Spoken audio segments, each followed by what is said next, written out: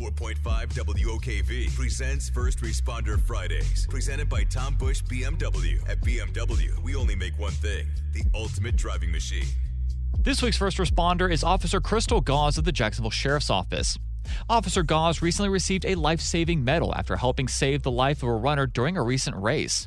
After seeing the participant grab his chest and collapse to the ground, Officer Gause radioed for help and immediately administered CPR. Lieutenant Hernandez of JFRD praised Officer Gause's quick action and her CPR technique, calling it, quote, textbook flawless. Jacksonville Sheriff T.K. Waters commended Gause, saying she was at the right place at the right time. So congratulations, Officer Gause, for being our first responder of the week. To nominate a first responder who deserves recognition, whether they be police, firefighters, doctors, nurses, or EMTs, just go to WOKV.com and click on the First Responder Friday link. Chase Bunker, 104.5 WOKV.